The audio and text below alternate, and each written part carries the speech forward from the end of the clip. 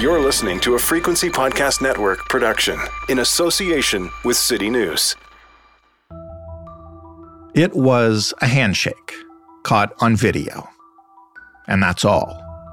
But it resulted, as these things sometimes do, in demands that the frontrunner in the Conservative Party leadership race disavow support from a man with links to conspiracy groups and anti-government rhetoric. Mostly, though, Pierre Poilievre's brief, impromptu photo op with Jeremy Mackenzie, the man credited with founding the Diagolon movement, resulted in Canadians asking, "What the heck is Diagolon?" Well, Diagolon is a joke, but it's also a gateway to some of the ugliest stuff on the internet. The question about Diagolon is not, is it a meme or is it dangerous? The question is, how can something that is so clearly a meme also be so deeply troubling to the people who cover the far right and white supremacy? How can this be both things at once? We'll try to figure that one out today.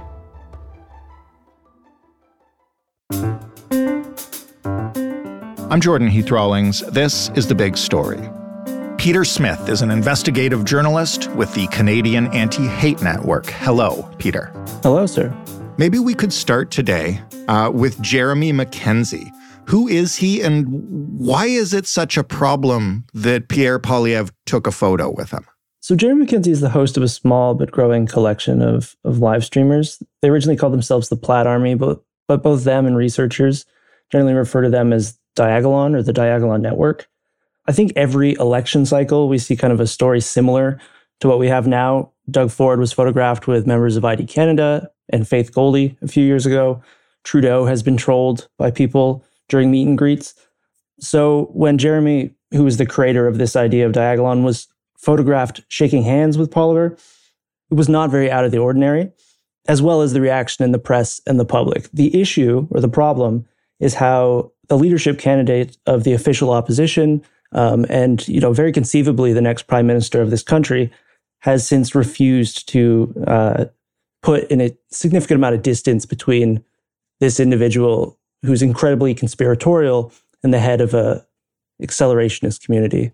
We'll talk about the accelerationist community in a minute because that's why we're having you on. But I also, because you've mentioned it and because this does seem to happen every election cycle, should Poilievre or Trudeau, for that matter, or any of these guys be expected to know who someone like Jeremy Mackenzie is when he walks in and shakes their hand? Like, I have no idea what this guy looks like until I saw people posting that picture. No, I think these are opportunities that are taken by opportunists. After the fact, Jeremy said that he'd planned it. He hopes to get Poilievre to say his name, and would delight at that fact, and has even indicated that there's kind of more to come as far as this trolling goes forward. So no, I think it's perfectly reasonable for Poilievre to not have recognized him, for his staff not to have recognized him when, as he said in his response, they've been shaking hands with literally thousands of people. Right. It's just the condemnation that we wanted to see needed to be stronger. And one last question about Mackenzie specifically. He is the head of what we're going to get into about Diagolon, but just in general, I understand he's also facing charges. Can you unpack that for us? Yeah, it gets a little muddy when we look at some of the source of these accusations, but what we do know is that he has been charged in 3 or 4 provinces. His home province is Nova Scotia for, I think it is 13 gun-related charges, as well as charges related to a protest that took place outside of that province's chief medical officer's house, relating to alleged phone calls and harassment. I believe there were also assault charges in Quebec that were confirmed by another reporter. And then most recently in Saskatchewan, there has been charges of pointing a gun at an individual, assault, mischief, and one other one that escapes me at the moment. Okay, so now you're going to have to explain this whole thing to me. What is Diagolon? Well, that's kind of the $6 million question. It's important to understand what it is and what it isn't. The joke is that it's a real plot to kind of make this super state that goes diagonally across North America, consisting of what they would call the sane regions. And at this heart, this is a meme, like it is a joke. What it has become, however, is both an actual and symbolic banner under which participants of this movement can rally and self-identify. It's a community that has a cross-section of different individuals. They're content creators, trolls, survivalists, and in some cases, it's more and more apparent extremists. How and where did this begin? You mentioned it started as a joke, and part of it might still be a joke, but where did it come from? Yeah, to call Mackenzie a leader, I think, is actually a bit of a strong term in some ways. He's an influencer, and he brought this idea to his fandom, during a live stream. It was workshopped kind of in real time with participation from members of the audience in his chat. He alluded to the fact that maybe they talked about it before in other places. But yeah, it was this idea of just this region that they viewed as sharing, their worldview, their ideology. And if I asked Mackenzie to explain it to me, what would he say? He'd tell you similar to some of the things that I just said, that it's a meme and it's a joke. He often refers to himself as a pressure release valve for incredibly frustrated people. Which he's not entirely wrong in that regard. The rhetoric espoused often talks about the inevitability of violent outcomes, that they don't desire that, but it will also result in clearing out the people that they view as destroying the fabric of Canada and our democracy. How can you tell what part of that is a joke and what's not? Well, that is the rub, right? And that's the cover that gets provided. Unlike more explicit organizations that have firm membership and, vetting to get in, like the base, like Atomwaffen in the past, this is implicit accelerationism. It doesn't encourage the end. They don't want to be on the front lines, but they see it as inevitable and ultimately for where they believe the country needs to head, desirable. Because as they will often say, there is no political solution. We've touched on it a few times now, but I want to make sure that we sort of have it clear for everyone who's listening. What is accelerationism and how does it manifest in public life today?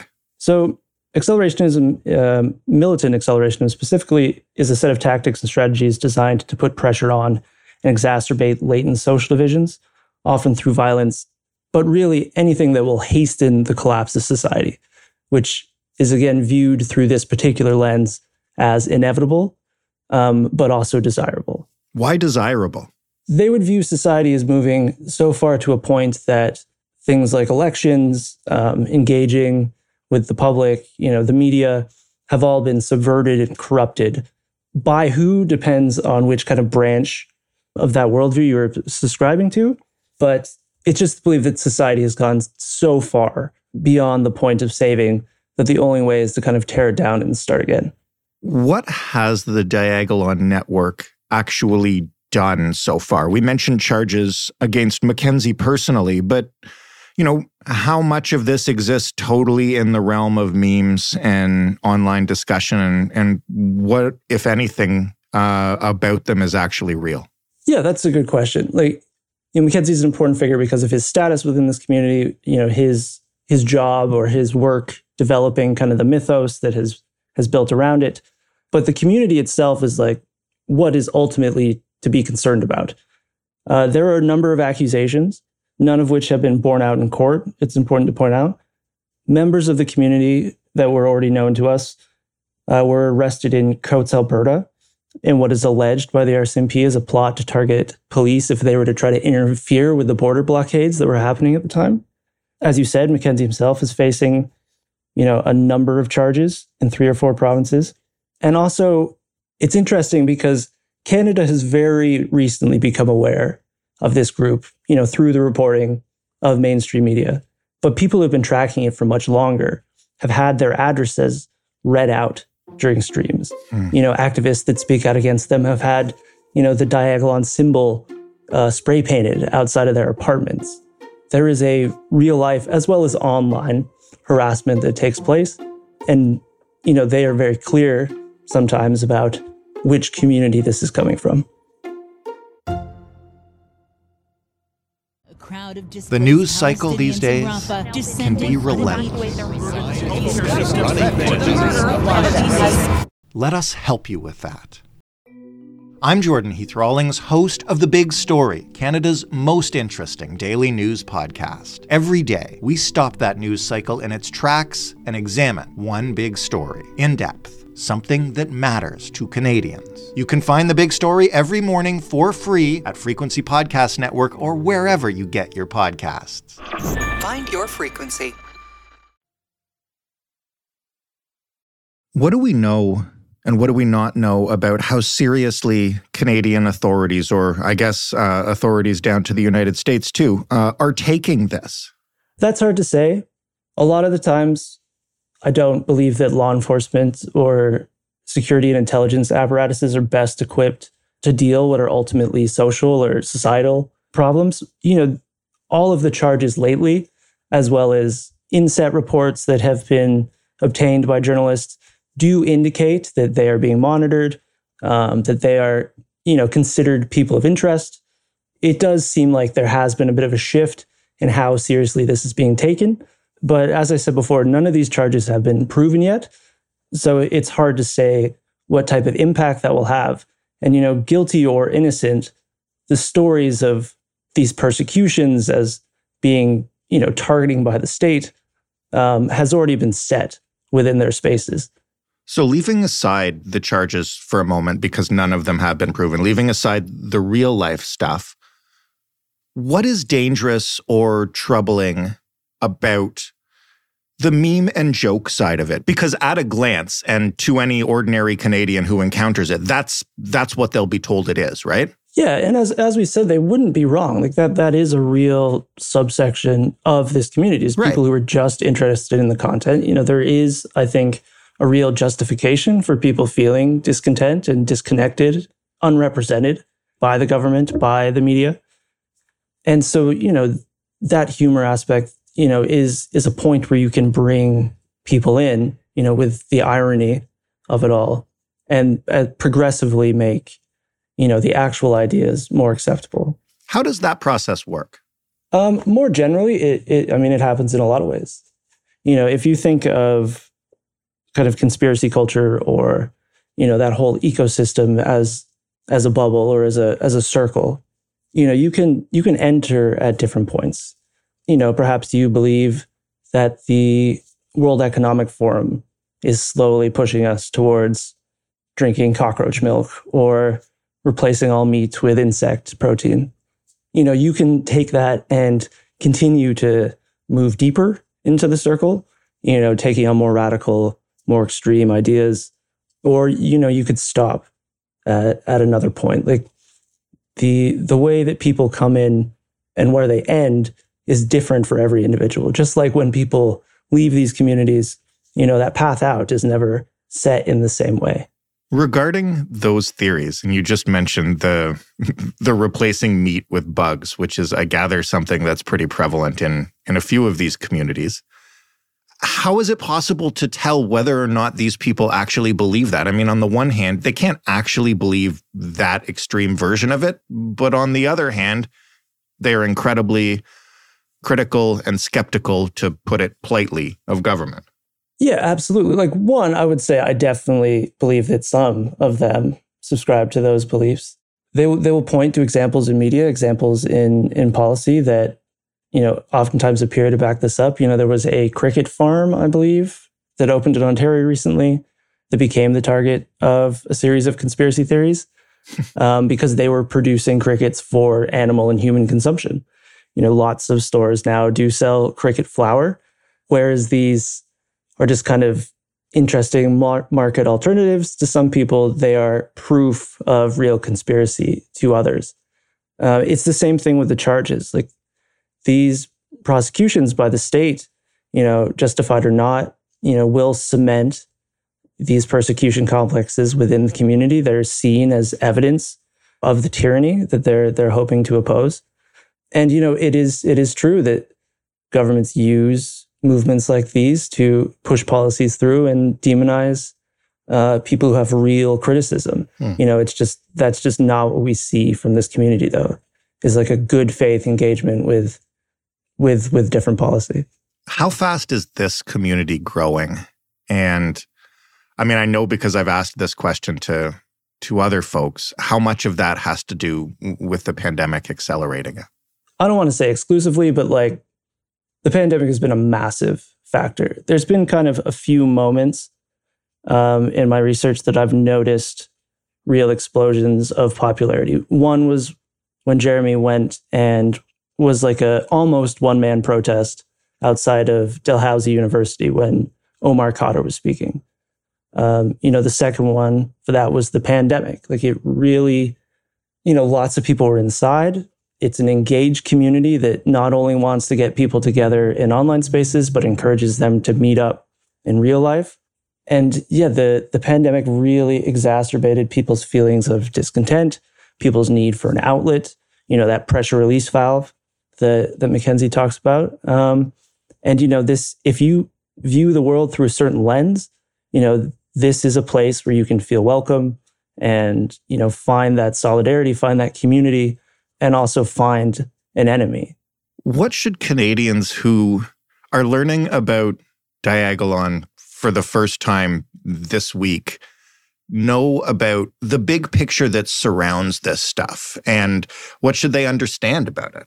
Look, I've covered Diagolon pretty extensively. Like, obviously, it's something that I feel is a concern, but it is just one subsection of a very large movement that we have seen grow over the past 2 or 3 years, over the course of the pandemic, that we saw in 2019 trying to stage similar actions like the convoy that we saw this year. They are finding common cause with one another, and they're having an incredibly successful street movement, unlike we've seen in the past few decades. That mobilization, that kind of boots on the ground, and, inspiring people to, again, not engage in a way that could change the system meaningfully in a way that would be beneficial to them or within the bounds of how our democracy works. But this very populist, outsider, sometimes insurrectionary method of dealing with politics. What do they actually want? I mean, if you ask them, I'm sure as a joke, they would say, we want our own independent diagonal country stretching down the middle of North America. But what does Mackenzie actually want? What would they be satisfied with? What's their goal? That's a difficult question. I think the most serious answer you would get would be, a republic representative democracy similar to what they have in the US. Ultimately, though, it's a social movement that views progressive politics, LGBTQ rights as subversive, as socially subversive, and as kind of plots against, our democracy or our society, the Western way of life. The community will often say that it is not racist, but it is pro-white or pro-white society. They don't really have firm political goals. And what we've seen, certainly this year, with the convoy and kind of the subsequent action since then, is I think them trying to figure out what it is exactly they would like as they gain more support. What'll you be watching for with regards to them over the next several months? So there has been kind of a well reported on targeting of journalists, specifically female and racialized journalists in Canada.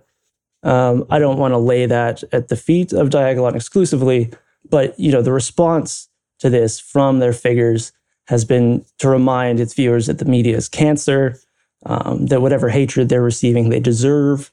So, people within the community who are very interested or very vocal about pushing that forward and that narrative is what really interests me. Because I think that is the one that has the most potential for an individual to eventually take some type of action. That's a troubling way to end this conversation. Thank you, Peter. Yeah, I'm not fun at parties. We have a history of guests like that, so we appreciate your time. You as well, sir. It's been a genuine pleasure. Peter Smith of the Canadian Anti-Hate Network. That was The Big Story. For more, you can head to thebigstorypodcast.ca. You can take our listener survey there if you would like. We really appreciate all those of you who've done so far. It's not too late. For the rest of you, click that big survey button at the top of the page. It'll only take 10 minutes. You can also talk to us on Twitter at TheBigStoryFPN. You can email us, hello@thebigstorypodcast.ca. And you can call and leave a voicemail and say whatever you like. Phone number is 416-935-5935. You can find this podcast wherever you like to get them. And if you're in an app that lets you rate and review, you can make sure you do that too. I'm Jordan Heath Rawlings. Thanks for listening. We'll talk tomorrow.